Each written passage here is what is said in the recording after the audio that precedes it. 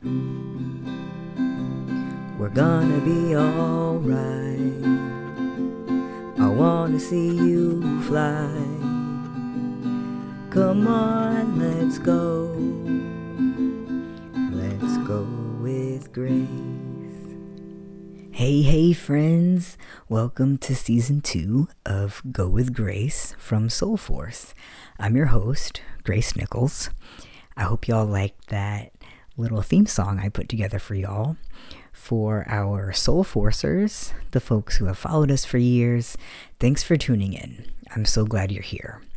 You all are what make Soul Force amazing and keep us inspired in this work. For new folks who maybe haven't heard of Soul Force or don't know much about it, welcome. Soul Force is a nonprofit that works to end the political and religious oppression of lesbian, gay, bisexual, transgender, queer, and intersex people through relentless nonviolent resistance. At least that's what our website says, but we really do. Most of our work is education and outreach. We have a fantastic monthly newsletter co-written by myself, our communications herald, Asada de la Cruz, and our co-executive director, Jas Mendez Nunez. We also have a queer feminist theology podcast in Spanish called Teología Sin Vergüenza, which loosely translates to Shameless Theology, and that's co-hosted by our other executive director, Reverend Alba Onofrio. And we have Soul Force Sunday School on Twitter every third Sunday of the month, where you are all invited to respond to what we talk about on the podcast. Here on Go With Grace, we're gonna be diving in a little deeper, a little broader, beginning with this concept of white Christian supremacy. More on that later. So as I said before, I'm Grace. I'm the kinship minister for Soul Force. I'm queer and non-binary and a performance artist of all kinds. I was adopted from the Philippines as a wee babe and grew up overseas on American military bases. By the end of high school, I was one of the leaders of the church youth group on the base in Germany, and then I came out as queer, and they kicked me out. It was a pretty crushing rejection, and I felt betrayed by so many people I cared about, and I felt confused and unworthy for so many years. I finally just went online and asked Jeeves, can you be Christian and gay? And one of the first things that popped up was Soul Force's website. And I saw the awesome work they were doing for LGBTQ plus people like me. And they were Christian. They told me that it was perfectly okay to be myself and that there was a place for me in the Christian world if I wanted it. I felt affirmed and celebrated and worthy of wearing the Jesus is my homeboy shirt that I loved so much in high school. Okay, so what is white Christian supremacy?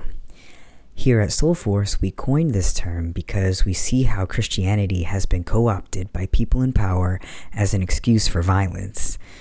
There are the more obvious examples. I notified Congress that I would veto any legislation that weakens pro-life policies or that encourages the destruction of human life.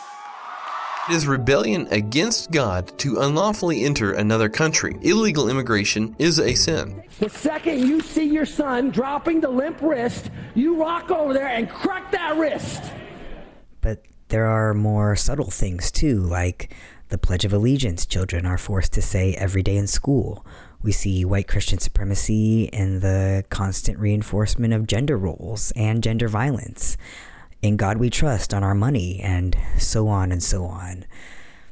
That is what we are going to get into this season. Where do we see white Christian supremacy in our country, in our culture, and what are we and others doing to resist it, to change it?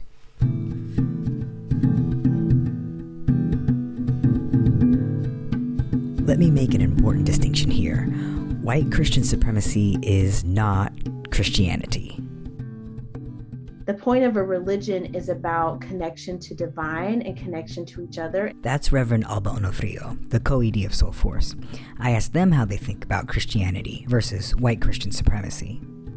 When we talk about Christian supremacy, for me, it's about saying a religious dogma, a text, a tradition that causes harm and death is not a valid religion. So by naming Christian supremacy, we are delegitimizing those things that people call Christianity that are not systems of faith that help us be better interconnected, that help us be better to each other and to ourselves and to the planet, that help us connect with the greater connection of God or the universe or whatever we call that, which is what religion for most of us, I think, is supposed to be about. We're saying that is a tool that is being used by power, and the end goal is more power, not connection, not communion, not interdependence.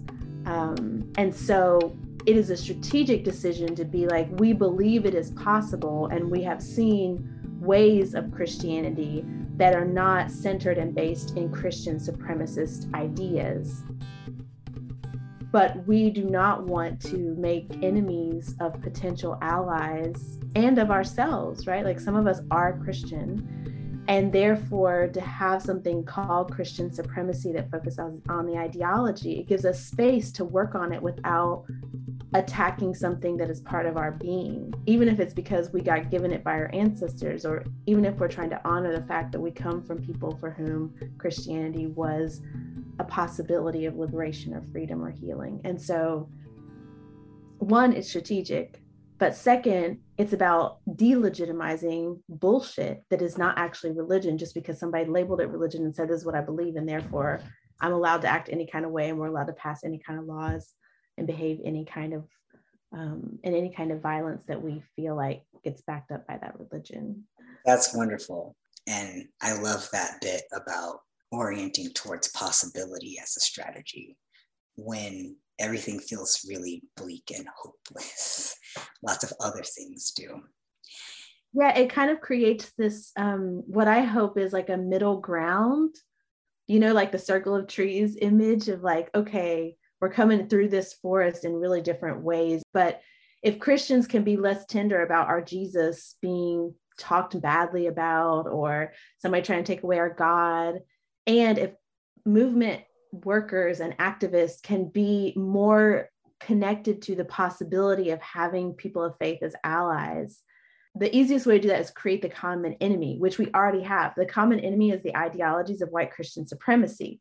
And so instead of being like, all y'all Christians, or like y'all revolutionaries, but being like, no, we're actually trying to get at the foundations of this nation and prior to this nation around supremacy, ideals of imperialism, and et cetera, then we can both focus on, I'm pissed because my God got stolen. And maybe you're pissed because you're trying to push for a better possible life for all of these fill in the blank people. And you can't because religiously, people who are using religion as an excuse are impeding that progress or impeding that liberation. And so it's like, we're on the same page, not all of us, but we need to be really clear about who's on our page and who's not on our page.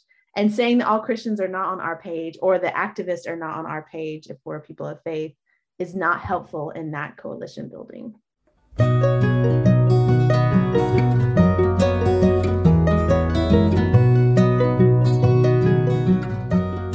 My official title at Soul Force is Kinship Minister. My job is making connections and helping Soul Force build that coalition Alba was just talking about. This season, I'll be in conversation with friends, colleagues, and experts who are on the ground working to end the violence baked into our culture and politics. We'll be talking about how white Christian supremacy shows up in spiritual violence, attacks on reproductive justice, the adoption industry, media, legislation, critical race theory, and so much more. With white extremism on the rise, it's so important that we make these connections. It's important that we be really honest about the influence of the religious right and the power they've been building over decades. Yes, this is a very scary time to be alive, but we don't have to succumb to fear. If we have the will, the knowledge, and people we trust, I do believe we can course correct towards liberation. At Soul Force, we know we cannot do this alone. Join me every month here on Go With Grace as we ask the question, where do we see white Christian supremacy in our daily lives, and how can we make an impact?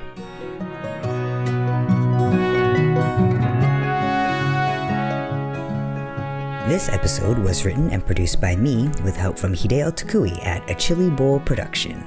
Music by me and One Man Book. Don't forget to hit that subscribe button so you don't miss an episode.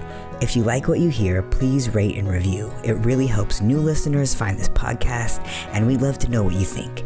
You can email me at grace@soulforce.org, and we are at soulforce.org on Facebook, Instagram, and Twitter. We'd love to connect. Until next time, go with grace, my friends.